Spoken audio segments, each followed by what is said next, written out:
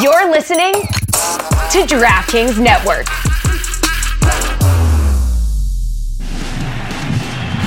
Ortiz fights it off center field. Damon running to the plate, and he can keep on running to New York. Back to full. Red Sox fans have longed to hear it. The Boston Red Sox are world champions. I can't circle. I don't have my telestrator today, but here comes a pizza. See it? This is our fucking city, and nobody gonna dictate our freedom. Stay strong. Welcome back to the Name Redacted Podcast, America's most beloved podcast, the most downloaded Red Sox podcast in the world. A lot of people were talking about last week about the special guest. There isn't one. It was. We only have an hour. It's a busy week. I'm sorry. You know, I know a lot of people expect 2 + 3 hours of Name Redacted. But we're up against clock tonight. I mean, people's schedules are crazy this week. We were supposed to record last night, but me being a fearless leader of men, I said, you know what? You guys enjoy your Valentine's Day with your ladies. How was your Valentine's Day, T-Dog? I took care of my shawty. Oh, what did you? That's what I did, baby. Did you take her to the 99? Nah, I'll be real. So we're celebrating this weekend, so we only went to Chick-fil-A last night. You took her to Chick-fil-A? Yes. Well, she drove. I sat in the passenger seat. I'll drive on Saturday when we go into the city. You know what? I gotta normalize men sitting in the passenger seat. I want to be a passenger princess. Every time like you're in a couple, right? And it's like the men feel like I've got to drive because I'm the man, and then it would be emasculating to sit in the passenger seat while my lady drive. Like, no. Sometimes I just want to sit there while you drive. I mean, I feel like it should be no pun intended. It should be a two-way street. Oh, that was a bar. But no, I agree. And I, kind of like to be the aux guy. I listen to a lot of projects as everyone likes to make fun of me. Tons of projects. And what project did you throw on for the trip to Chick-fil-A? I won't lie. It was nothing too special there. I've been listening to the new Kanye album. It just came and got ripped off everything streaming wise, but I was trying to bump it. I wanted to see what was going on. Not overly impressed, but Burn is pretty fire for the people who heard it. Okay. I feel like it's problematic to support Kanye West now, is it not? People are over that? I wasn't saying I'm supporting anything he's saying, but I always check out the work that comes out. Okay. So you can separate the man from the music. I try to, yes. Okay. What's the name of the project? Vultures won. Like the Vultures won the battle, or like Vultures, there's one of them, numerous? There's one, and they're going to be releasing over time. Oh, so there's going to be more than one Vulture. Correct. Got it. Okay. Jake, how was your Valentine's Day? That was good. I had a good time. I will like to say I really appreciate Tyler just coming right out and saying it like I'm piping on Valentine's Day. Like that's just, you don't see a lot of forward-facing media members just calling it like it is. So props to T-Dog for that. Mm-hmm. Thank you. I did complete the mission. But yeah, there'll be more. It'll be continued on Saturday. I chose Chick-fil-A because that's my healthy alternative when I'm not eating a meal at home. Yeah, no, I feel that. I also did I don't know if you guys saw this. I did a little Instagram launch yesterday. I didn't know if you were going to talk about this, but I was a little surprised. Yeah, I did a little Instagram launch yesterday. That's the first time I've posted a picture with a girl that I was seeing in 10 years. So when you did this, did you ask for approval or did you just do it as a surprise to her as well? Just fucking fired that thing off. I was just like, it's time. Yeah. Did you know before yesterday you were going to do it? No. It just felt right. It just felt right.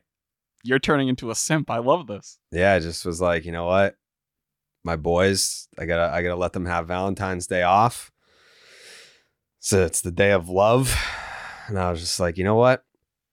10 years feels like enough time to be dormant in the public space, the relationship public space. So I just felt that it was right, you know? Can I ask, did you engage in any, I'm not going to say piping. I know damn well Jake also piped. It's Jake. Come on. Yeah. Did you engage in any adult activities? Yeah, we went to dinner. We started a new Netflix show. Ooh. It's not a new show, but it's new to us. And then she got me a pair of underwear with her face on it. Oh. Yeah. It's like all over. It's like a bunch of her faces, like all over like the boxers. Are you wearing them right now? I am. That's hot. Yeah, I am. Are we seeing those on social or no? Is that more of a private thing? I'll show you guys. Jake, blur this out. Yeah. Yeah, I'll show you guys. I got no problem showing you guys. But Damn. I feel liberated, you know? It's nice to, you know, dabble in the public space. Let the public know. Share off Bay, you know? Are we going to get more over time? Is this going to be kind of, you know, like the soft launch? You put it out there. Mm-hmm. Are we going to see eventually pictures of you guys, you know, front forward?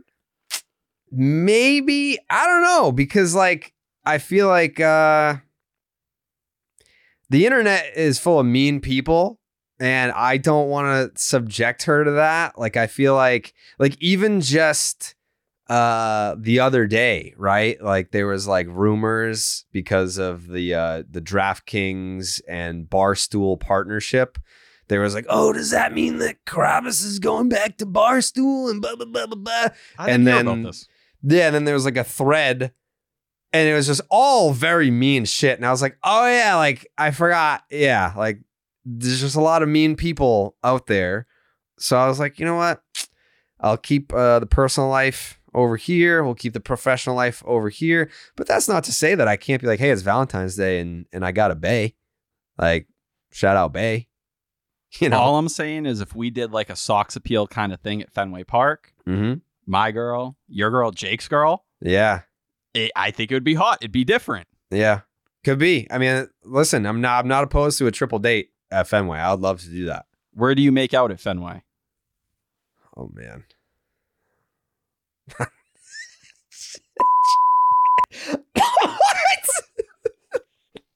Is that too much?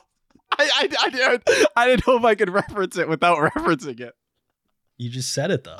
I know, but I didn't know if he'd just play along like that wasn't a conversation we had before. Cut that out, Jake. Cut that out, Jake. Christ. So, Jared, where do you make out at Fenway Park? You know what? I'm not a big PDA guy. I'll hold hands in public guy. I'll hold hands in public guy. Yeah. Okay. Honestly, I kind of agree with you as well. Martha wishes I was a little more PDA, bratty, touchy. Yeah. There's nothing wrong with that. There's nothing wrong with a little love at Fenway Park. Yeah, I'll dap her up. I don't know how much love is going to be at Fenway Park this summer. We're going to try and bring as much love to Fenway Park as we can. I feel like because you promised me that you would be more involved personally, in person. You promised me that. We are going to spend so much time together in the next 6 months. You're going to hate me. You're going to despise me by the end of it. I'll be excited about that. I would be very excited if we got to, if by October, because I think our season will end. I don't know when the last game of the regular season is, but when our season ends on, let's call it October 1st. No, Cora said we're playing 170 plus this year, Jared. He said that was the goal.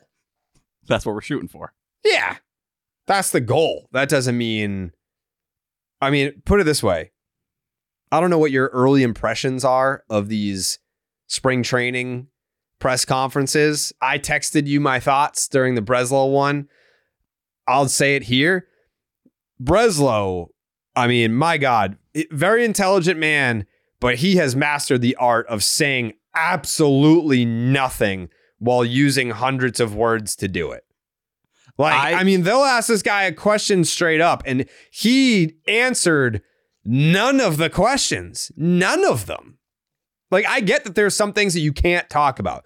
Like, I'm not saying, why didn't you address, Jordan Montgomery being a free agent? Like, why won't you speak specifically about certain free agent cases? I get that.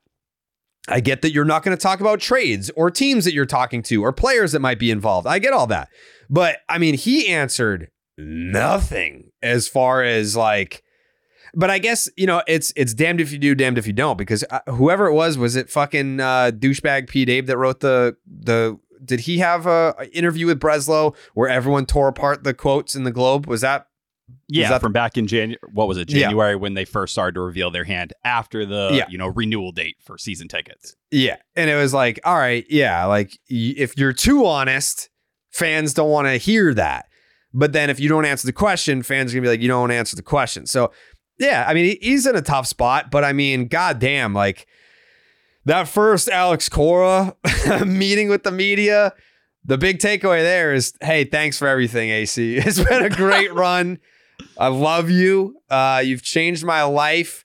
I'll miss you, but it couldn't be more clear that he is fucking out of here as soon as this season is over. He is just like, yep, fucking, I don't know where my next stop is, but it's not going to be here. The fact that like he couldn't even pretend to be interested in the job beyond this season.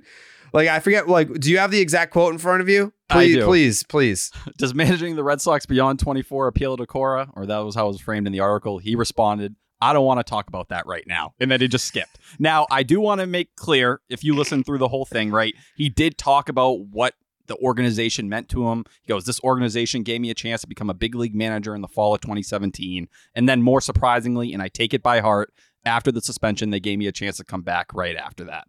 I appreciate that. I never thought I was going to be back managing as soon as I did after the mistake that I made. And for that, we appreciate that. And I think you look at that right there, and that's why he's going to manage this year for you. That's why Alex Cora is still here at this point in time. It's not why he's going to sign an extension during spring training.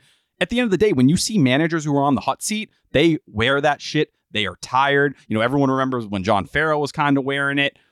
Cora asked, like, hey, you feel any pressure? Nah, not at all. You know why? Because either things are going to go lose. Yeah, things are either going to go completely off the rails, and maybe they say, we're going to cut you loose in July or August. Awesome. No one's going to blame me for it. I get to start my job hunt early. We somehow overachieve. I'm making even more money. Like, I'm going to smash that Craig Counsell contract. But to me, the thing that spoke the loudest about Alex Cora in all this is when he talked about what happened to him last year, the weight gain, how he felt mentally, all those things. Imagine your manager, the guy that you were trying to offer a front office job, you know, back, 6 months ago now, whatever it was, that he had to turn you down for. He told you, you know, the expectations, the way the team was, everything that was going on, it kind of broke me. He told you when Alex Verdugo didn't show up to the ballpark on time, that was his worst day as Red Sox manager, right? Well, great. Now that he's gone through that 2 years in a row, you're telling him, hey, this year might be even worse, man. You thought the last 2 years broke you? Yeah. Watch what we're going to fucking do to you now. We're going to make you hate your life. Yeah. And credit to him, he's gotten his body right. You know, he's down 30 plus pounds. He looks like player days Alex Cora. But yeah, for him, why would you feel any type of way? Because he was deceived like the rest of us. And I think that's become pretty clear to everyone. Yeah. I think that like it goes up the ladder. Like, I think Tom Warner was deceived. I think he said full throttle because he genuinely believed that was the plan until it wasn't. So you look at the Alex Cora situation, and for better or for worse, that is going to be the running storyline of the year is Alex Cora. And is he coming back? I think the odds are tremendously against that at this point. Give me a percentage. That he's managing the Boston Red Sox next year? Yes. 10%? That's sad. That's right? miserable. I don't disagree with you. But it's to what you were just saying, though. When they ask him the question, you know, are you bothered the fact that you don't have a contract? He's like, no, why would I be bothered? Because either we're going to suck when everyone expects us to suck, we're going to meet expectations, or we're going to exceed expectations. I will get credit for that. I'm going to be up for manager of the year if we end up making the playoffs. Like, I'll automatically be in that conversation. And if we do make the playoffs, well, guess what? Now I can go to another team that's looking for a manager. I'm going to make a big fat payday out of this. I'm going to have my choice of the open options pretty much. So he's sitting pretty right now. And I think he's just had enough of the bullshit. Like he is in lockstep with this fan base. Like, if you're a fan of the Red Sox and you feel lied to, and then you feel insulted because you were called a liar, or you feel like your organization is failing you because they did not put forth an honest effort to build a championship contender this offseason, I'm pretty sure Alex Cora's got to feel the same way as you. Like, he's sitting there being like, I did not come back for a rebuild. I did not come back to be a babysitter. I did not come back to deal with this bullshit of losing season after losing season, or not even losing. I mean, like, they could win 80 something games and still fucking finish in last place. Like, that's how good the AL East is. Like, they could win 82 games and finish in last or whatever. and I said that about last year's team too. I feel the same way about this year's team. They're not going to suck. They're not going to suck. You're not going to sit there being like, this is a 60-something win team. This is a 90-something loss team. I don't think that they're that. But could they finish in last place again? Absolutely. It's the most likely scenario that they finish in last place. And if you're Alex Cora, you'll be like, yeah, I didn't sign up to sit through 3 straight last place seasons. That was not part of the plan. That was not what I was told was going to happen here when I came back from the suspension. And again, it's like, I get what he's doing. I get what he's saying when he's thankful and he's grateful for the opportunity that the Red Sox gave him to come back and manage in this league. But you're an idiot if you think the Red Sox were the only team that was going to give him that opportunity. Like AJ Hinch immediately got an opportunity with the Detroit Tigers. It's like the Houston Astros, that was the epicenter of the cheating scandal. So they had to move on from AJ Hinch. The Red Sox did not have to move on from Alex Cora. They were like, all right, that happened in Houston. He moved on. He's sorry about it. So we're bringing him back because he helped us win a World Series title. And there was no cheating that happened in 2018 in the playoffs. So it's like, yeah, I get that you want to be grateful. And I get that you want to give back for the opportunity that they gave you to manage. But like, I'll say what he's not saying. I would have gotten an opportunity somewhere and it probably would have been the same year. So it's like, I'm not going to let you hang this over my head forever that you gave me this opportunity to come back, because I would have gotten it anyway, presumably around the same time. Like I wouldn't have had to wait for it either. Maybe so, like, a year. Thank you. Maybe a year difference. But like, really, like, I don't even think it would have been that. Like, I really think it would have been like, okay, the Red Sox are trying to take this moral high ground here and they're going to move in a different direction. That's fine. All right. Well, now I manage the fucking Anaheim Angels. It is what it is. Like, I'm back in the game and I'm managing in Major League Baseball again. The other thing too, and I've said this before, I can't remember if it was on here or it might've been section 10, but it was making the point that I remember talking to Cora during the 2020 season when he was suspended. He was still back in Puerto Rico watching the games on TV, and he would refer to the Red Sox as we, as us, like it was still like he was in it. It wasn't like, oh man, they fired me for that shit. Fuck them. Like I can't even stomach watching Red Sox baseball and I'm not a part of that organization anymore. So like they need to be better at this and they need to do this in a different way. It was, we need to be better. And like, we need to do this. Like it was still like, he was still in it. Like he never, even though he wasn't employed by the team, his heart was still in it.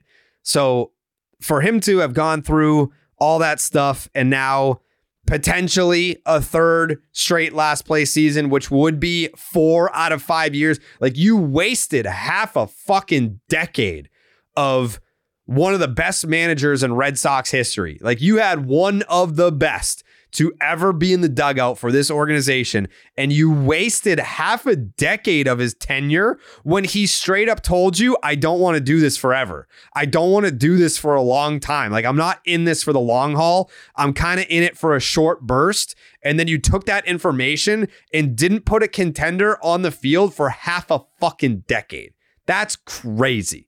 So when it, like, I don't think that there's a large portion of Red Sox Nation that's sitting there being like, man, like I feel like Alex isn't in it this year. And like, oh, if he doesn't want to be here, then fuck him. I don't think anyone's saying that. I think they're saying, you know what, dude, I'm with you. Like, I wish I could leave, but I'm married to this team. You don't have to be here. Like, you go save yourself. Go find an organization that appreciates what you can bring to the table. I am a lifelong suffering Red Sox fan, so I'm fucking stuck here until I die. But I hope that you find a lifeboat and you end up going to an island where you're appreciated.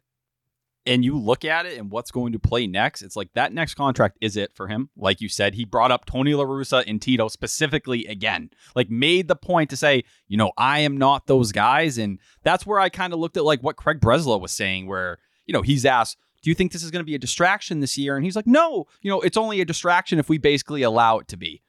There's nothing else to pay attention here. There's no distraction. There's no pieces you got or roster you built up to kind of get everyone away from it. So that awful fucking feeling that we had on this podcast, that in Red Sox Twitter, where we sat about Xander Bogaerts and we knew it was coming and it was all that ever came up almost every single episode. What's going to happen with Xander? We started playing the same game with Rafi, right? Is he going to be here or are they going to pay him? Now we will do that with Alex Cora. And if this team falls out of the race early, how much of a common theme that's going to be? Because there's not going to be anything you can really talk about with the team that's going to get people, tuning in, or that's going to reach a big audience. It's going to be, what is the future? What's going to happen next? Well, great. Everything that you're trying to move forward with, the guy who's the biggest face of the franchise right now, someone who's still so key with the players, he's not going to be here. So all these guys, they are looking at a manager and they're probably thinking, man, like, who knows what's going to even be here a year from now? Like, that kind of disfigures all of that team bonding and that team chemistry and all those things. It's hard to feel like your feet are really in the mud for a long time and that you can really get settled. So yeah, that constant uneasy feeling, we're going to just live with that, at least for the next 6 months. And we'll probably have to relive it when we're watching the Netflix special next February. On top of it all, just to add salt in the wounds, we'll be watching, now that Cora's in this spot, this is how it really went down. And I'd wonder, the only thing I would say that could leave the door open for Cora, and maybe he would just say, I'll take a year off. I'd be surprised given his statements. But if there's not an opening for him, that makes a ton of sense.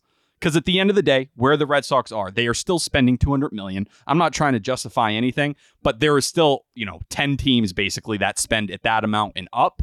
Now, you're not acting like the big market team you need to, but are any of those other jobs going to open up? I think we all point to the Dodgers and Dave Roberts. Okay, well, what happens if the Dodgers just live up to the hype this year and they get it done? And that's not the job. What is next? It's Aaron Boone in New York? Maybe?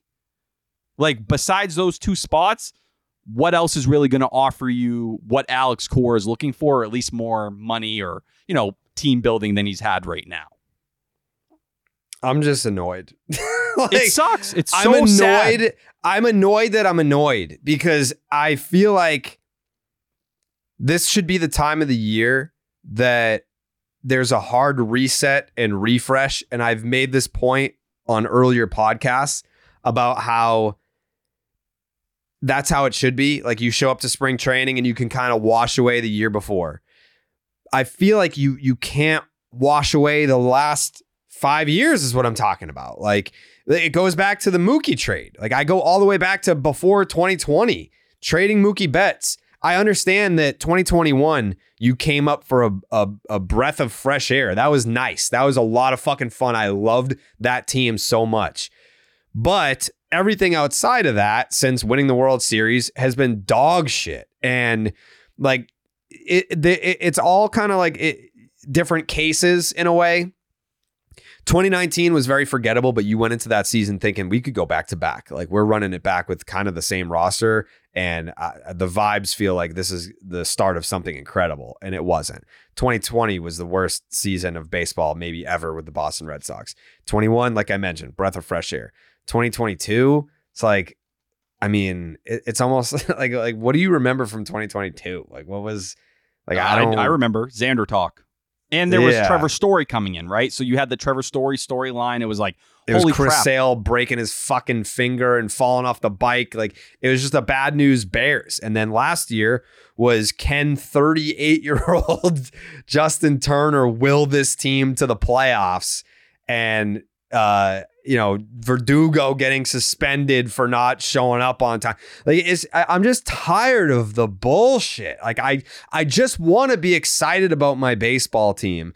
And then you show up this year, and I remember going back to spring training last year. Like, we were kind of excited for the 2023 Red Sox season. Like, we were talking about the vibes. Like, we were saying, people like changing things up. Kenley Jansen's in here. Justin Turner's in here. Kike's happy. He's got his friends back. And it was just like, it felt like that was the team that, I mean, how often have there been Red Sox teams where like, this team is going to suck, and then they don't? It felt like last year could have been one of those teams. And maybe it could have. With the right moves at the deadline, maybe they could have been that. If certain injuries didn't take place, maybe they could have been that. I'm not here to do the what if thing. With this team, you finished in last place last year. You didn't get better. You're worse than you were last year. And then you kind of look at like some of the rumors that are going on here, and you're like, how am I supposed to get excited for this season when you're coming off back-to-back last place? You're worse than you were last year. And all the rumors, the rumors are not, hey, they're going to go get Jordan Montgomery. The rumors are they're going to trade their fucking closer or maybe their starting left fielder who's good enough to be an everyday center fielder. Like, that's where we're at. Like, we're basically, the season hasn't even started yet. And mentally, we are at the end of July in last place already. It feels like we're selling. We're getting ready to sell. We're selling. And it's fucking February 15th. That's crazy. Like, I don't remember a time in my life as a Red Sox fan where I don't even have a chance to get excited about this season because we're coming into spring training day one as sellers. Like, oh my God. It's all time. Yeah, it's all time bad vibes when Kenley Jansen walks in like, hey, Kenley, like, what do you think of this year's team? Like, what do you think is going to happen? Do you think they're going to make the playoffs? He goes, you never know, right? I think we've just got to work hard. It's like, damn, man. Like, that's what we're hearing here. And I think, that's the result of seeing your name in trade rumors. And now he has the lat soreness. So this is going to be a storyline as we continue to play things along here. But even a year ago, like, you had the excitement of Yoshida where you could be like, dude, we've never seen this guy over here. We're coming off the WBC and all that stuff. It's like, holy crap, he just balled out over there. You don't have that. And the truth is, you could at least have some of those feelings that a Justin Turner brought, a year ago, if you were willing to just spend a little bit more money than where you're at. If you were willing to get, close to the luxury tax. Obviously, you're nowhere near it. You're still $36 million under. And, Kenley kind of said it himself. He's like, damn, trading Chris Sale, and there's no problem with that move. But in a vacuum, we realize now that it's all kind of pointed towards them taking a step back. He's like, not bringing back Justin Turner. All these guys thought they were planning to take a leap forward starting that year, and the next year things were going to bang. That's why you signed Kenley Jansen to a 2-year deal. That's why you signed Chris Martin to a 2-year deal. It's why Chaim Bloom and the entire front office, before he got fired, were all in the mindset like, we're about to go. Like, now we're really about to turn it up. This is the path forward. It's all been drawn back. And now you're just looking at a team that is considering selling rentals. Chris Martin's name is now coming up as well. He got a Cy Young vote last year. His value is never going to be higher. And I tell you with Kenley, those guys, there's no reason for them to be on the team right now. There's not, because you're not trying to seriously compete. So why are you keeping, mid-30 relievers and higher on your roster? It's not going to change anything for you. At the end of the day, commit forward and say, you know what? This year, we're just going to try to build up the farm system, let those young guys take a step forward, which Breslow highlighted when asked about making the playoffs this year. Just commit to it. Don't fucking straddle the line here and hold on to these guys until the deadline, because I watched Kenley have 8,000 different little things pop up over the course of last year. Is Chris Martin going to post a 1 ERA again? Probably not, right? That's probably not realistic. So at least lean all the way in one direction. Stop walking in this awful purgatory of mediocrity. It's so boring. It gives fans nothing. At least if you said, screw it, we're going to sell these pieces off and we're just going to have the best farm in baseball and watch what happens, I could feel something. If you went and signed a bunch of 1-year deals and said, we're going to flip all these guys at the deadline, that's what we're going to do. They're not even willing to go that far. Like, show me that care to improve the future and just flip those guys. No, because you're going to be cheap. So here you go. You're going to get a very meh baseball team, and we're going to hope the young guys step forward, and the 3 big names we have in the farm system all continue to grow. It's very depressing, and I can't fake it. That's how I am in real life. Like, I can't fake it with anyone for any reason. Like, if I don't like you, I can't pretend to. If I'm not having a good time at a party, I'm not going to pretend that I'm having a good time. Like, you're just going to know that I want to leave. And with this Red Sox season, that's how I feel right now.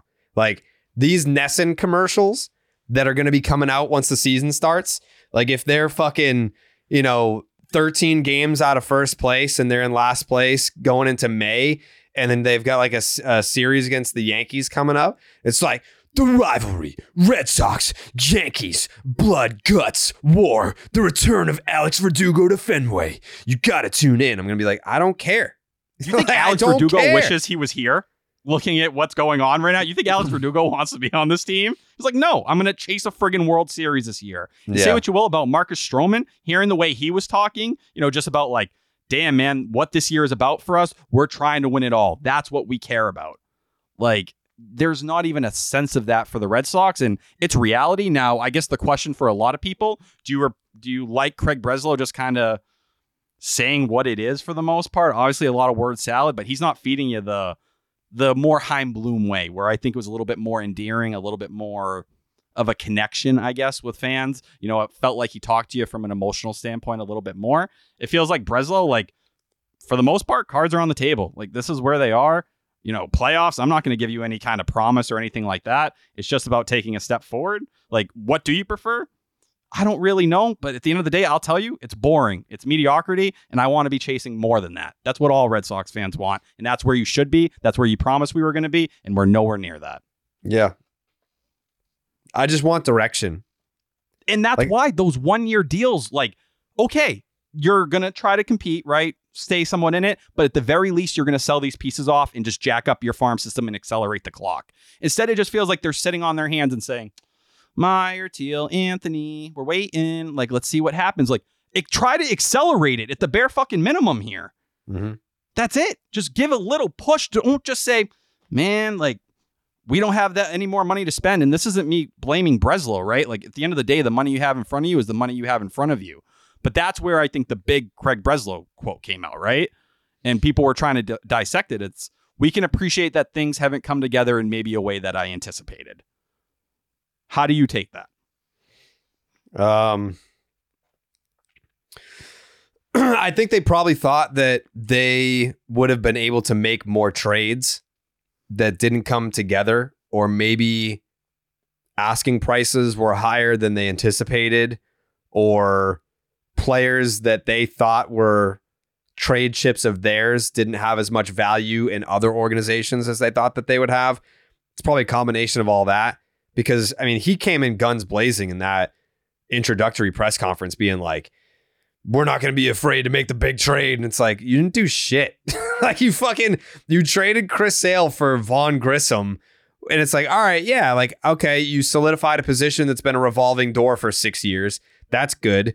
But is that, like, when we went into the offseason, was everyone like, man, if the Red Sox could just shore up second base, then we'll really be cooking with gas? Like, no one fucking said that. Like, no one was pointing to the second base, but like, it's just not, it wasn't even on the radar for things that the Red Sox had to address to get back on track. It was starting pitching. It was getting certain guys healthy, but everyone pointed to that rotation being like, man, they got to dump some big cash on some starting pitching or make a trade for a frontline guy. And you instead traded a frontline guy for a second baseman. Like, you took away from the rotation and did not add back to it, other than adding Lucas Giolito, which, like, okay, like, you have an innings guy, but like, what if his ERA is like pushing 5? You know, like so I read your piece on 98.5 The Sports Hub. Is this the psychoanalysis you had for me? Yeah, I mean, I guess I can throw it in there. I do have it pulled up right here. You did have a piece on 98.5thesportshub.com about some of the projection. Yeah. And, going up and down the rotation here, like, no one is projected to ball out this year. Like, for as much as we're excited about Brian Bayo and how Red Sox Twitter has dubbed Cutter Crawford like the next coming of Pedro Martinez. All right. It's just, there's not, looking at the projected numbers, there's really nothing to be like, man, I can't wait to see that. Like, it's all just like mid-4s. Like, that's it. And I think that's where you get, and now this is like the kind of coping time of the year where you see people trying to find like, oh, well, if it breaks that way, if it breaks this way, like, if you could just put Jordan Montgomery at the top, everything slots in. And you're like, okay, this makes a lot of sense. But unfortunately, everyone's being pushed up a level, right? Like, at the end of the day, you have that 5th starter spot undecided. In a perfect world, it's probably Cutter Crawford, right? Kind of going in, and a guy who showed a lot of promise last year, I think has flashed some ability to be a good number 4 starter in this league. Well, no, now he's pushed up. Nick Pivetta is now your number 3, a guy who, yes, dominated for a majority of last year, but if I told you that guy was your number 3 going into the offseason, you'd cry. You'd legit sob. And then you're banking on Lucas Giolito and you're banking on Brian Bayo becoming an ace this year. That's asking for so much out of these guys. There's just way too many things that have to go right for you to be where you need to be. Here's where I'm at on Nick Pivetta. Nick Pivetta, I am excited to see what a full season of like Nick Pivetta 2.0 looks like, because I feel like the narrative around Pivetta for many years now has been he is what he is. That's not true. Nick Pivetta adding a sweeper last year changed Nick Pivetta. Like, he was fucking nasty. But I think where you would want to get excited for something like that, like you saying that he's the number 3 starter, kind of like makes me, that's depressing. It's like you would want to have your rotation set with 3 dogs, like 1, 2, 3, bang, bang, bang, like Cole, Rodon, Stroman. And instead, it's like if Pavetta's you want to have 3 dudes at the top to slot Pivetta down to the 4 or the 5, so it gives you that extra length where it's like we get guaranteed 3 dudes, and then what if at number 4, like Pavetta's that fucking guy? Like, look at that rotation, but it's just not that. And there's 2 arms in there in Pivetta and Giolito who could be perfect trade candidates at the deadline. Like, Pivetta is going to be a free agent next year unless they lock up an extension this spring, and I don't think that's out of the question. But more likely than not, right, he goes into the season and plays it out with the chance to earn some serious money. You'd probably flip him. Like, as long as if he's anywhere close to what he was this past year, you're easily flipping him. You're going to try to get whatever you can. And the same goes for Giolito. If he looks like the guy he was, why wouldn't you trade him? Because he's not going to pick up that player option. No. So, like, then it's like, all right, well, it's Brian Bayo, Cutter Crawford, and whoever wins the battle out of Whitlock or Houck. And I will say, Garrett Whitlock looks good, but I'm terrified. Absolutely terrified to see what happens to him here. You know, it's nice to see what he looks like, and he's so far ahead of schedule, now bulked up a little bit. What's it going to look in 2 or 3 weeks as the workload kind of goes up? Are we going to have some of the scares we've had the past couple of years? I don't know.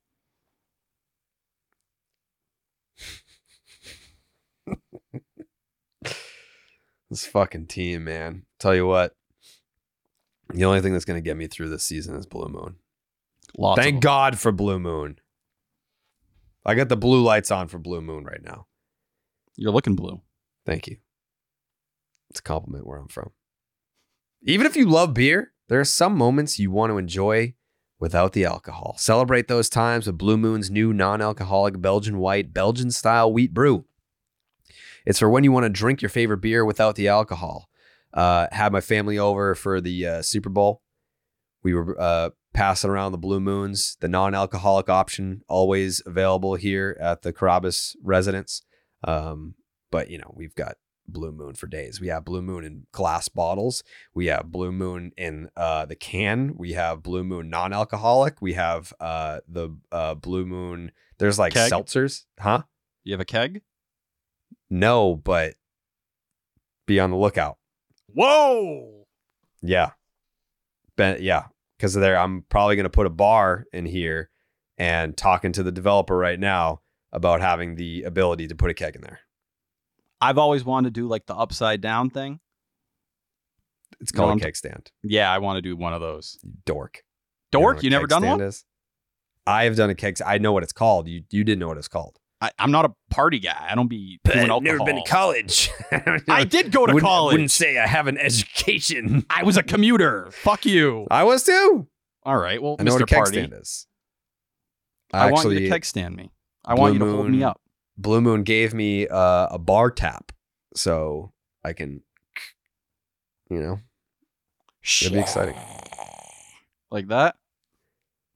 No. That's like the fizziness when it's like coming all in your mouth. No, I didn't. No, it's just, no. No. Inspired by the beer that you already love and available year-round, a Belgian white, Belgian-style wheat brew that tastes like drinking, even if it's not.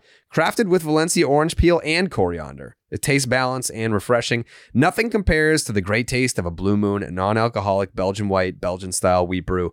Blue Moon made brighter. Get Blue Moon non-alcoholic Belgian style wheat brew delivered by visiting get.bluemoonbeer.com/Jared for delivery options. That is get.bluemoonbeer.com/Jared, Jared. Blue Moon made brighter. Celebrate responsibly. Blue Moon Brewing Company, Golden, Colorado. Non-alcoholic malt beverage contains less than 0.5% alcohol per volume. Whew. What was I going to say? Oh yeah. Your psychoanalysis. What was I going to say before that? There was something else that I was kind of saving. It was kind of off topic a little bit. What the fuck was I going to say?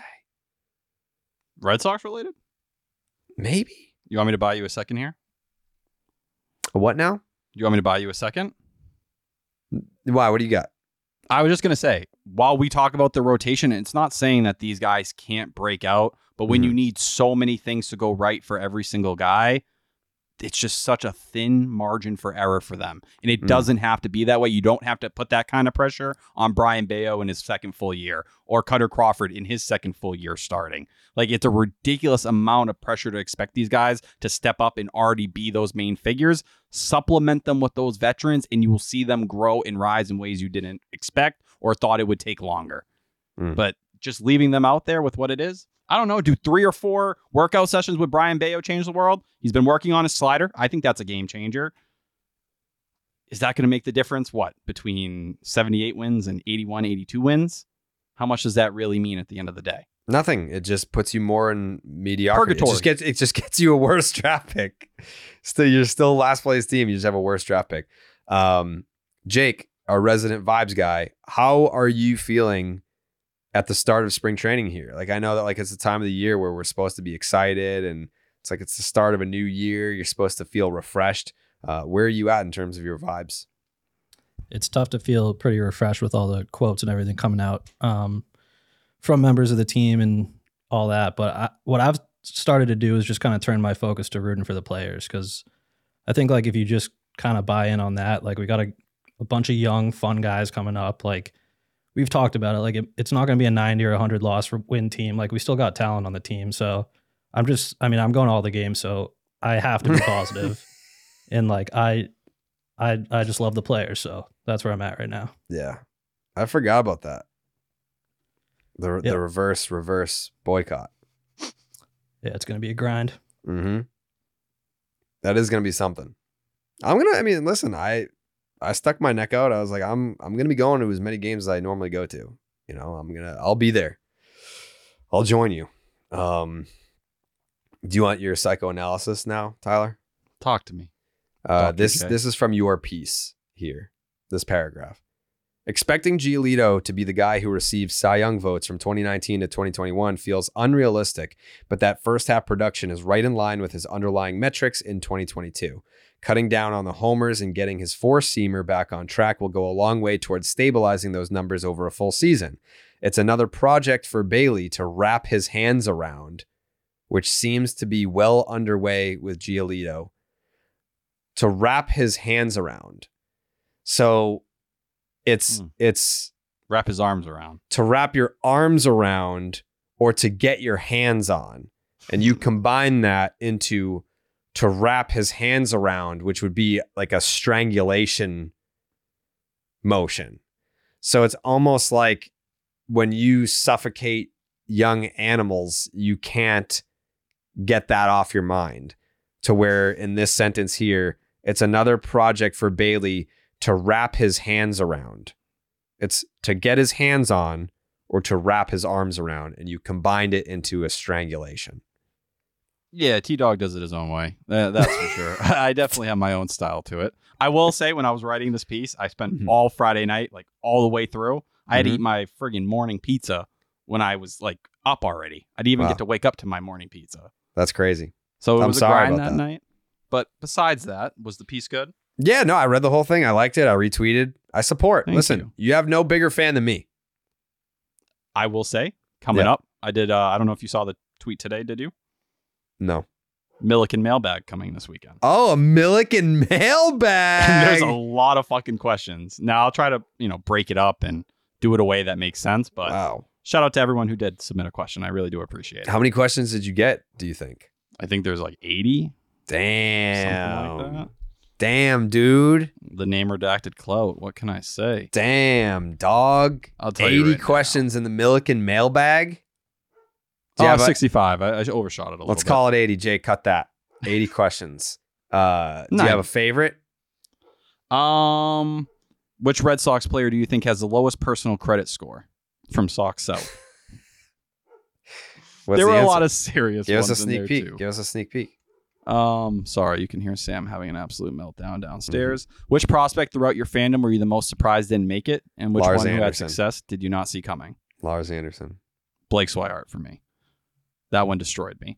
Who do you think of the big three will be the first to reach the big leagues? If the Red Sox somehow sign Kyle Montgomery Snell, what win total are you giving them for this season? I mean, you're obviously going with Kyle Teal, right? Yeah, I think he'd probably be my pick. I do think there is a chance if Roman Anthony shows up this year and he's just on another planet, alien style, could he maybe accelerate himself to a level that, a lot of people are just like, holy shit, he's now an undisputed top 5 guy in baseball. I don't think that's out of the question. How do you feel about Roman Anthony getting ranked above Marcelo Meyer? Do you think that that's like a Roman Anthony taking a next step or a Marcelo Meyer thing like falling off thing? Because I don't think that you should hold it against Meyer if he's fucking hurt and he doesn't appear to be now. That's what Fangraphs like really kind of annoyed me with today. And, no offense to them or anything that they're doing, but they pushed like Marcelo Meyer into the 60s of the top 100. And it's like, all right, guys, I get it. It was a down year for him at AA, but the shoulder injury, it's on record. He's talked about it. It happened May 7th, trying to leg out a triple. He was tearing up high A, got to AA, and it was a tough time. Is he a perfect prospect? No. We got to see him hit breaking balls. There's some questions with the hit tool, but don't go ahead and tell me he's a 30 fielding wise when you ask anyone over at Sox prospects who know this organization better than anyone, and they're like, no, he's more than capable at shortstop. He's had comps to Brandon Crawford, for fuck's sakes. Let's not act like the guy can't play the position here. Is he a little bit bigger? Sure. And there's some of that, could he grow to be a third baseman? Maybe. But right now, he's shown he can handle shortstop without a problem. But I look at Anthony and Meyer as 1A, 1B. I think what Roman Anthony did, being 19 and getting to AA, is so freakish. It's something that we hadn't seen for the Red Sox in such a long time, when the only guy you can compare him to is Xander Bogaerts. I think that's pretty telling. In my personal rankings, I had Roman Anthony one spot ahead. And there's been a couple publications. Baseball Prospectus was one that also had him there. But you look at Pipeline and Baseball America, and it was the other way around. They kept, Marcelo Meyer in that 14, 15 spot. Anthony was more often in the 20s. Sox Prospects has Roman Anthony at, ahead of him right now. I just look at Anthony and I think he's a guy who could easily be a top 5 prospect in the game if he starts the, year, looking anything like he did previously. Marcelo, we got to see him reestablish. Kyle Teal has to work on the defensive side of things. And, at the end of the day, it was only a short stint in pro ball. We got to see what it looks like over the course of a full season. But you ask me, I'm a Roman Anthony guy. I think he could be the next superstar, a Christian Yelich type of player. I think if you ask me about Marcelo Meyer, I think Brandon Crawford's a really good comp. I'd say maybe a little less defensively, more offensively. Okay. Just asking. Because I like Marcelo Meyer. I don't like, maybe it's going to motivate him to see his name slide down from being the Red Sox top prospect to, getting passed by a 19-year-old Roman Anthony who will be 20 on May 13th. He was born during the 2004 season. That's where we're at, folks. We are watching the Red Sox top prospect right now being born during the 2004 season. You are all old as fuck listening to this right now. I hope you feel like shit after hearing what I just said. And I'll say with Marcelo, there is a cloud over him. And I saw him, playing shortstop, doing his thing the last couple days. What's going to happen with the shoulder? Because he didn't have surgery on it. There were some, periods where he was up and down over the offseason. I want to see him go out there and be fully healthy, because there is a fear in the back of my head that we get to June and it's like, hey, we're shutting him down. He needs surgery. And then before you know it, you're losing almost a full year. And it's like, all right, well, now the development has completely stalled. We're looking at, not a lot of time played in 2 seasons where he was fully healthy and doing what he needed to develop. So I don't know. I'm all over the Roman Anthony train, but if you're using it to say Marcelo Meyer sucks, it's those people who just want to go and be like, oh, you're betting the future on him. You've been talking about him for years. Look, he's not worth anything. Take a breather. Relax. It's going to be okay. He's shown to be a special player. And look, he's looking at Jordan Lawler. If I were him, I'd be like, damn, that guy has passed me, at least in terms of how a lot of people viewed that draft when I was ahead of him. Now you got to make up that ground. Is there anything that excites you about spring training right now? Is there any storyline that you can find the positive in outside of seeing the trio of prospects in big league camp? I think the Ceddanne Rafaela stuff is probably the most exciting stuff, just because it sounds like they're just crowning him as the starting center fielder right now. I didn't take it that way. I looked at it as more, and, Cora said, hey, we're going to give him a chance to go out and win the center field job. That didn't surprise me. I thought that was always on the table, considering he finished last year in the big leagues. I just always thought it was unlikely. He would have to come to spring training, and, I don't think it's about the numbers exactly, and Craig Breslow said that. It's more about kind of the swing decisions, and he worked on the offseason about kind of swinging a little bit later. Strikeout numbers were fucking ridiculous. 31%. That's high. And the chase rate was still, problematic. Pitchers were already kind of going after him. But when you have the glove he has, the conversation changes, and I think the Red Sox know defensively, hey, we're trying to get better. That's part of the reason Masataka Yoshida is the DH right now, right? I just look at Rafaela here, and unless they move one of these guys, and, Jarren Duran's now being linked to the Padres a few times in the last week, then it really starts to become more likely to me. Then I can start to paint the picture. But if he has JBJ's 2013 spring training, it's going to be pretty hard to tell him to go down because you're not trying to compete. You can live with the struggles. Like, it'd be one thing if you were pushing forward, but whatever, it's about development. On a scale from 1 to 10, how much do you think the Red Sox regret signing Yoshida? I'd probably say a 7, 7 right? and a half. Craig Breslow is telling you, I don't view him the same as Heim did because we're already taking him out of left field. We're already taking him out of left field. We're already trying to trade him. When we had Coley on, we kind of broke down the contract and compared it to other DHs in the league. And it's like, well, when you compare him to other DHs in the league, it's really not that bad. But it's like, well, it's not. But for the money, could you have done better at the position? I don't know. I still think it's too early to say that you could or could not have done better because it was such a weird first year in the league for him, being that, for all players coming from Japan to the United States, it's a different schedule. It's just a different world, literally. He had played in the World Baseball Classic for a team, a Japanese team that did not lose a game, I believe. Is that correct? They didn't lose a game in that tournament? I believe so. So they go from grinding their dicks off in the World Baseball Classic to starting a big league season. You are getting acclimated, and it's a grind, and it's more the games that you've ever played in your entire life. So this is kind of like my passing judgment on Yoshida season for me, this one coming up. For that first half, it took him a little while to get going. Like, it was probably that series in Milwaukee is when he really started going. The 2 grand slams in 1 inning. Yeah. Pete Fotze made the change with his stance, and it seemingly got him to stop hitting the ball into the ground. Yeah. Yeah. So I'm not like, man, what a flop that he's like, they're taking him out of left field and making him a DH. It's like, even at the time, it wasn't like he was expected to be good defensively. Like, you got him for his bat. And now he's just going to do that. Fine. Maybe he's better. Like, when JD Martinez was just a DH, he was way better. And when he was playing right field, he fucking sucked hitting. Maybe Yoshida will be a better hitter if he's just a DH. We don't know. We don't have that information yet. So I would say pump the brakes on any, I guess, revisionist history as it pertains to, having buyer's remorse with Masataka Yoshida. I still, maybe it's because I grew up with David Ortiz. Like, I know a lot of teams don't like just having a DH. Like, yeah, we'd like to keep that spot open. We like to rotate guys in. Well, nah. When the Red Sox just had one guy, it worked pretty good. And then his successor being JD Martinez, like, that worked pretty fucking good too. So I don't know.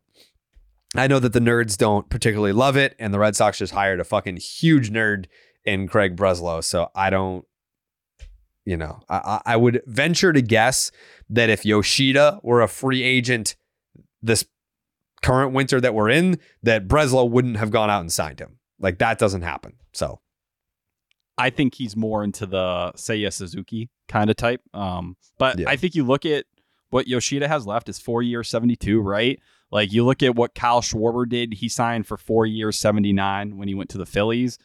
At the end of the day, if Yoshida can get to a 120 OPS plus over a full year, it was over 130 for the first half of the season, fell way below that, and he finished right around 108, 109 at the end of the season. If he can just maintain at that 120 area, I don't think anybody's going to be losing their mind or going nuts. But it's another left-handed bat for a team that's obviously very left-handed. And it's funny to watch Craig Breslow because it feels like he talks out of both sides of his mouth on this. Like, he's made a point multiple times to be like, yeah, we like how Yoshida kind of developed in left field as the year went along, and we think he's better than the metrics, but we're also going to have him at DH a majority of the time. So, like, which one is it? Is it just because of the roster where, you know, you have Willier and Tyler O'Neill and Jarren Duran, and it's just crowded and it doesn't make sense? Okay. But when you're looking at the Red Sox and they're starving for a right-handed bat, someone who can hit third, and there were DH options like Turner or Teoscar Hernandez, it gets frustrating. Like, if you felt like you had to go this route because of Yoshida's defense, I'd take a step back and be like, all right, I think you're going about it for the wrong reasons. Were you worked up about Jorge Soler signing with the Giants? No, I had accepted it. Like, you know, let's be real. We haven't heard in a month they've been seriously linked to him. Well, it's a two-part question. Because I'm trying to psychoanalyze myself now. Should I be disappointed that the Red Sox didn't sign Jorge Soler? Is it, I don't like the deal? Am I accepting that the Red Sox are poverty? Am I accepting that the Red Sox aren't trying to win this season? So that's why I'm not upset about it.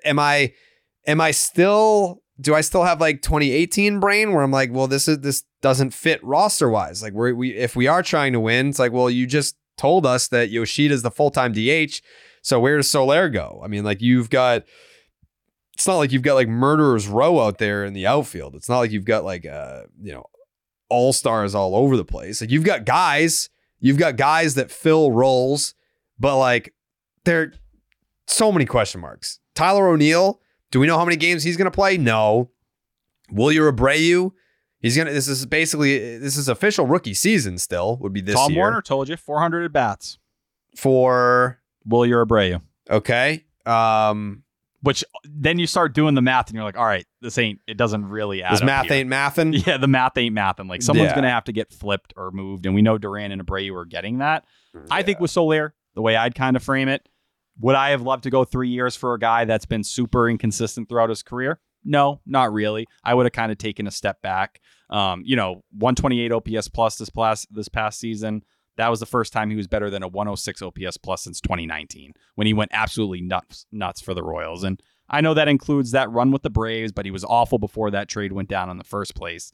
But when you are the Red Sox and you feel like this team so badly needs the offensive help, yeah, you're going to sit there and be like, damn, I'm just more upset about the options you let go earlier in the offseason.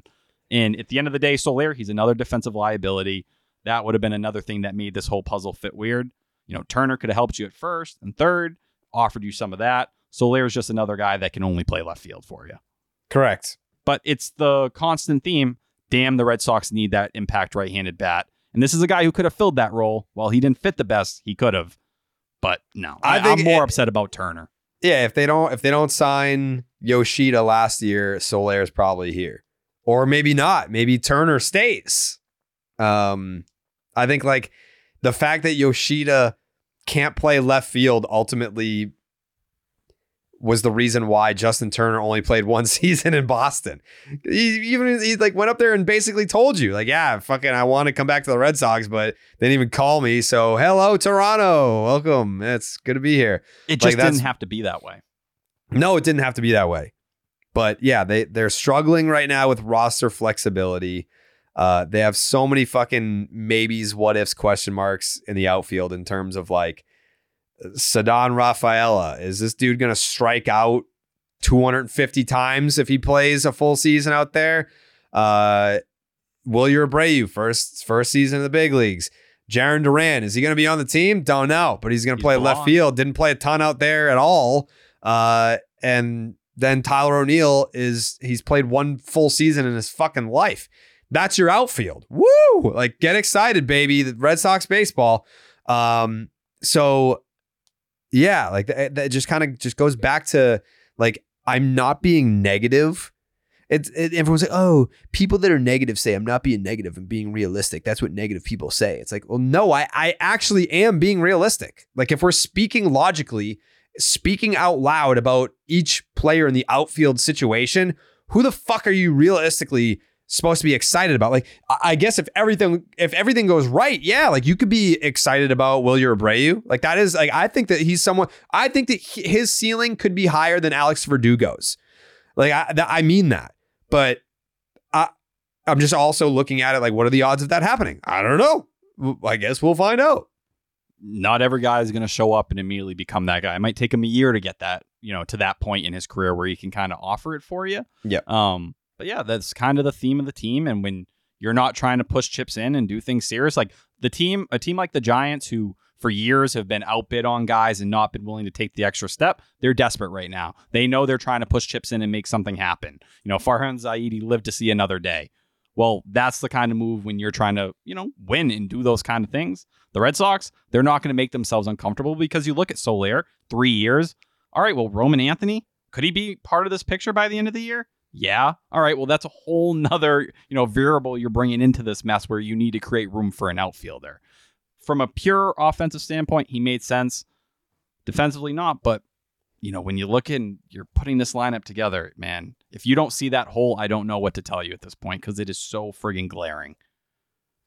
And Cora made a point to say, right? Like he brought JD up and said they're not done. And Chris Cotillo said they're still talking to outfielders right now. I think they're just going to go a cheaper route and a route that doesn't carry much term. Hey, Adam Duvall, do you want to play a little outfield? Do you want to play a little first base for us? And we'll kind of make it happen that way. You'll be another platoon bat. Cool. Let's go that route. Talk about a move that'll fucking do absolutely nothing for me. No disrespect to Adam Duvall. Great guy. Played well. But you're just running it back with the team that finished in last. Like, I want something new. I want something different. I want something that makes me feel something. And I don't feel that way about this team. Duvall coming back here doesn't move the needle for me. He'll just be traded. Yeah, that's really all it is. You're just acquiring pieces that are going to be fetching you prospects at the trade deadline, or maybe even before that, because as you guys know, the scoop shop was, I wouldn't say it was buzzing today, but it was fizzling. There was some fizzle in there today. And then some of those reports that were in the scoop shop later fizzled out into Twitter later in the day. It was kind of like we were getting tipped off here and there that something might be going down. I heard from 2 people in Boston that something was happening. Something's happening. And I had a little birdie on the other side of the country with the team that the Red Sox were diddling under the table there. And I poked around on that and said, what do you got on this? And I got one name. I think we all know what that name was. It was Duran. So then we get San Diego Padres reporters saying it's unlikely that Hassan Kim will get traded. Then we've got reporters over here saying, actually like national reporters saying the asking price on Duran is really high. So maybe those names were discussed, but ultimately nothing came of it. And it doesn't sound like anything is going to come from it, which is just weird. Like usually when the smoke enters the scoop shop, like something's about to go down. Like it's like you can hear the sound of the alarm and it's like battle stations. Like you've got moments before this thing blows.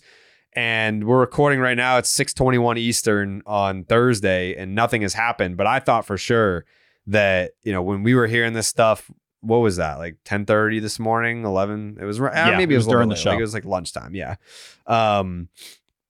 I thought for sure, I was like, we're going to record this fucking podcast and it's going to happen right after or something like that. But the reports that have come out since being that like Kim's not going anywhere and Duran's asking price is super high, I get the sense that it was kind of a false alarm today in the scoop shop.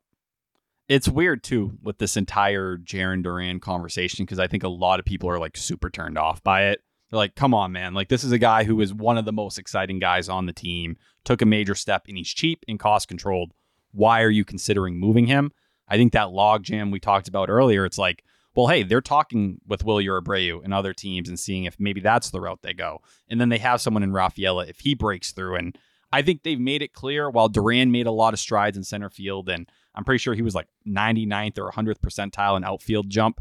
I think they still want, Rafaela to ultimately take that spot because he has a chance to be a Gold Glove winner every single year. I'm not saying he's going to be Jackie Bradley Jr. defensively, but like they have those kind of hopes for him where he'll be making Spider-Man catches for years to come.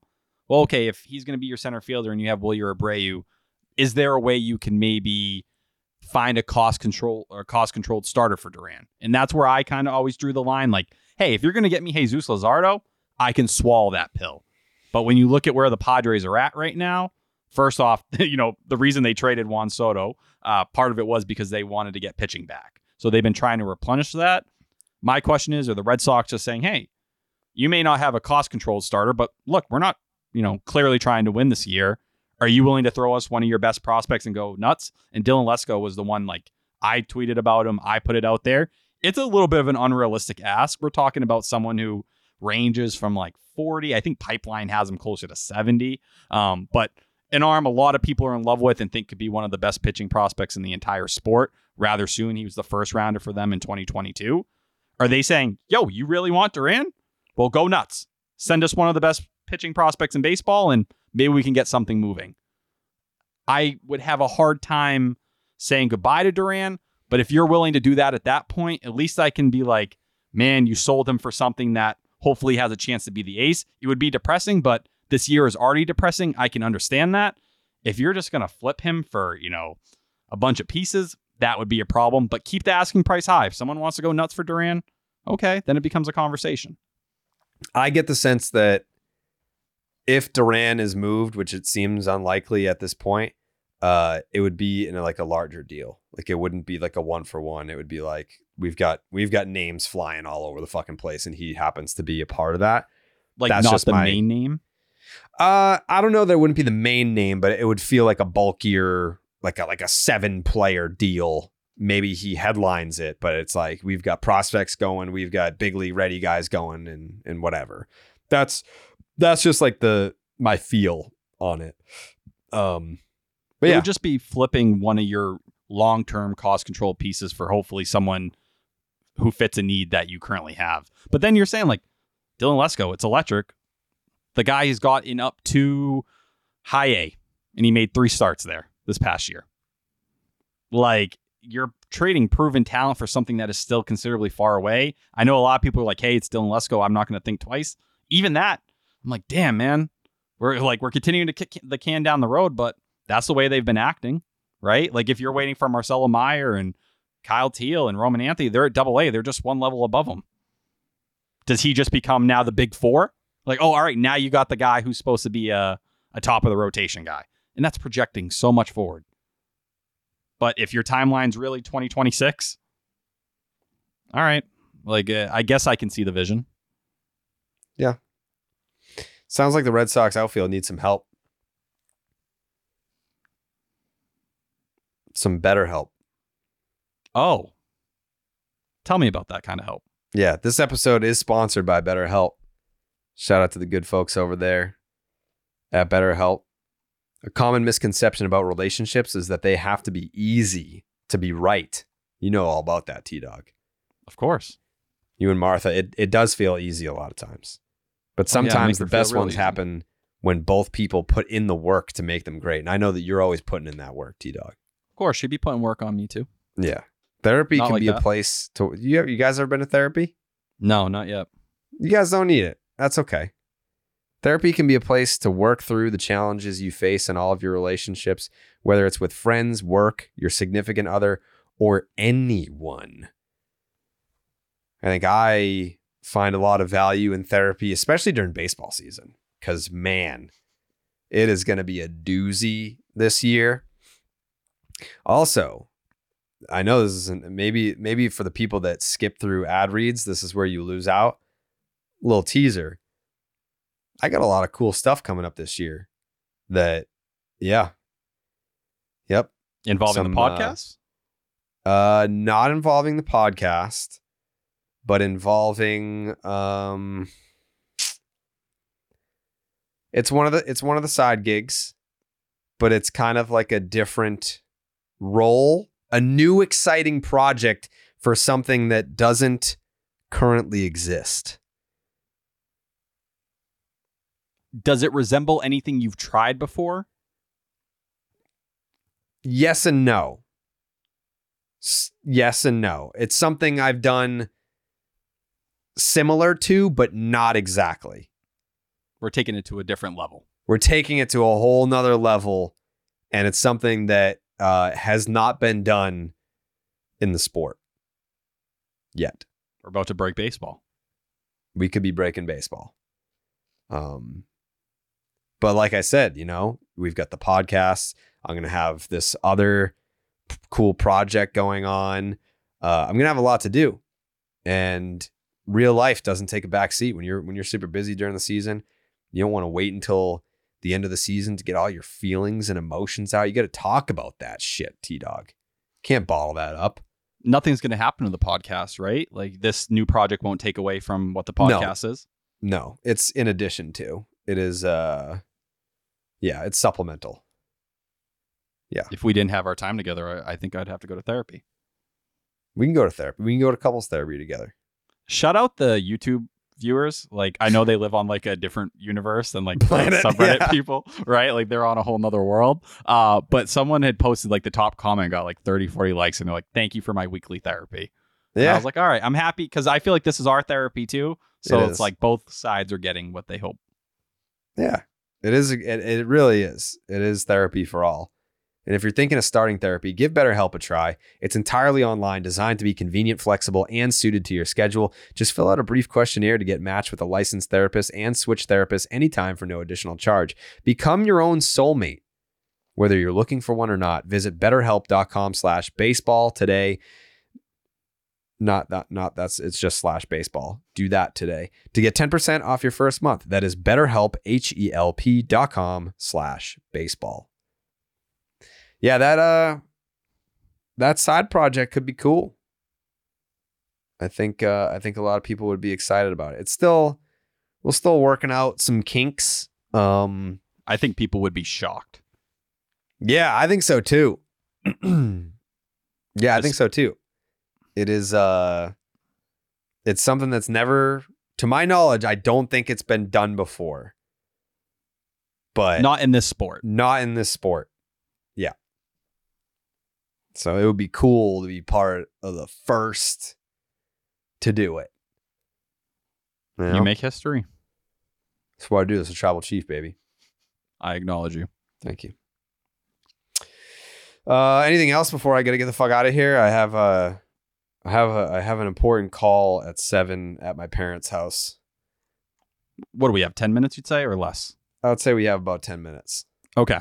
Kenley Jansen, should we just touch? I know we slightly hit on that, but there was a report that came out saying that the Red Sox aren't willing to eat his money at the moment. They're reluctant to do so. Mm-hmm. That pisses me the fuck off, personally. I think that is one of the stupidest things I've heard recently. Unless you're going to go flip and go sign a Jordan Montgomery or something like that, then I could comprehend it. But Alex Spear reported, hey, if Montgomery ends up, his market collapsing and it's a 1 or 2 year deal, the Red Sox probably still aren't in. Now we're hearing the Phillies are looking at that, which, thanks, David Dombrowski. Kick me in the nuts, why don't you? That'll be painful. But once again, if you're going to flip Kenley Jansen and all you care about is saving money, what the fuck are you doing? Eat the money and go get something. Get a prospect. Because $16 million for Kenley Jansen, you're going to get absolutely nothing for that if a team has to take on that money. If you say 8.5 or even more, well, all right, it's not exactly Vaughn Grissom and Chris Sale, right? But get me a prospect that accelerates this process. That's where I sit there and I'm like, man, you really just care about getting the money off the books? That's it? You better have another signing lined up. And if it's Adam Duvall, I'm head first over the monster. Yeah, I'm also a little bit annoyed by that. And also the John Heyman question thing that he does every fucking week. And he said like, oh, I can still see a way for the Red Sox to end up with Jordan Montgomery. And then everyone gets excited about that. Everyone just, glosses over the fact that he is a Scott Boras puppet and he's trying to get like the Phillies or whoever to be like, oh, the Red Sox might do it. Like, don't get excited about that. Like, I mean, I know that I think it was last week where I kind of said like I left the door open for it a little bit. It's literally only because like it's gonna end up being like it's musical chairs and there's one fucking chair left and it's the Red Sox. You saw what Chris Young said, right? What did he say? He came out in, talking about the new TV deal and everything. He goes, yeah, I'm not really expecting any more major additions or anything like that. And acknowledge like the finances. It's hard to do anything to that level. We'll keep tabs with Jordan Montgomery, but that's really it at this point. Yeah. I think and now I'm leaning more towards the Phillies. Like Dave Dombrowski is giving him the JD Martinez treatment. That's who fucking did it here. It was Dave Dombrowski. So it's just so crazy to me that I think adding Jordan Montgomery could change just the overall vibe of the entire season. Just like saying like, hey, we added 2 frontline guys to the rotation. It would just send a totally different message to the fan base.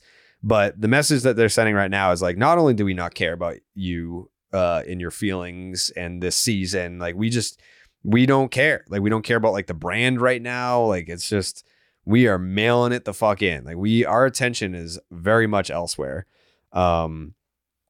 So yeah, if you were to put a gun to my head, I would say the Phillies end up with Jordan Montgomery because that'll just be like, like, all right, the last 2 teams are the Red Sox and the Phillies, but the Red Sox don't want it. Like they offered me gift cards to Market Basket. So I guess I'm going to the Phils. It's just like, I feel like you're handing them a World Series, which is like so depressing. Cause like you're telling me you got Nola, Wheeler, and then Jordan Montgomery. Yeah. Like, holy shit. Like that is such a great spot to be in. And that bullpen's still super questionable. Don't get me wrong. But that's the kind of missing piece like JD Martinez was that can get you over. And he's still sitting here. And it feels like through the media, Scott Boras is begging the Red Sox just to make anything of a serious offer. I have a hard time believing he's still asking for 7/172. And the rumor a week ago from what Mark Feinstein was that he was going to sign by this Thursday. Well, here we are. Yeah. It's a week later and it doesn't look like that, deal is anywhere close to getting done. No. I would be pretty pissed at Boras if I were Montgomery.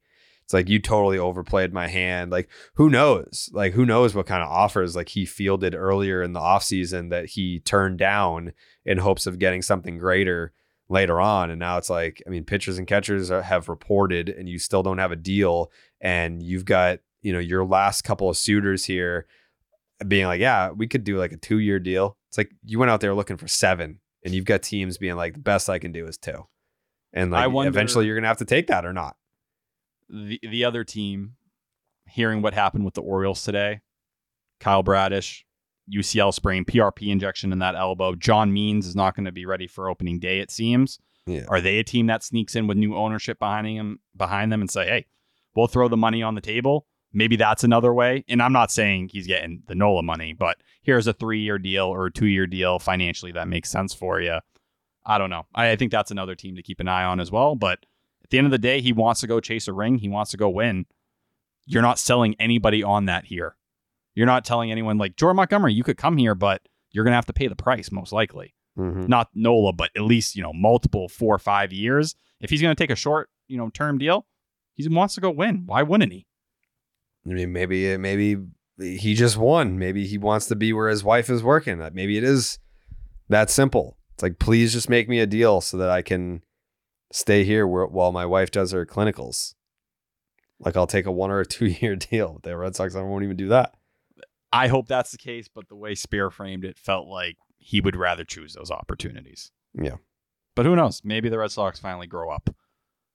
John Schreiber being a guy they listen on. Do you got a problem with that? Not really. I mean, the time is kind of like too late at this point. I don't know that he's fetching a notable piece. Coming off a down year where all the stuff ticked down and he has a new cutter, right? We'll see what that looks like. And I don't think he's bad. I think he's a fine 7th inning arm. If someone wants to go friggin' nuts and it's like a Scott Efros situation, okay. If it's not, why do so? He's under team control through 2027. Like, hold on to the guy and see if he can refine it. Either way, at best he'll be a 7th inning arm and he kind of serves the duty. But I don't know. I thought that was a weirder arm for them to be kind of considering. What else we got? Lucas Luetge. Lucky?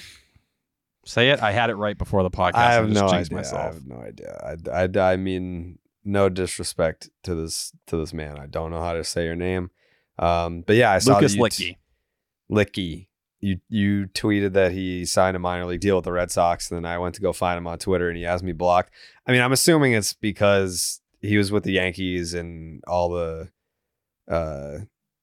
times that I shit on Garrett Cole. Like maybe he's friends. I don't know. I don't give a fuck. I'm at the point, like, if I was gonna say, like, a few years ago I would have went off about this. Like, I literally did this last year, like with Caleb Bort. That was different. That was different. You showed him love. Yeah, that was different.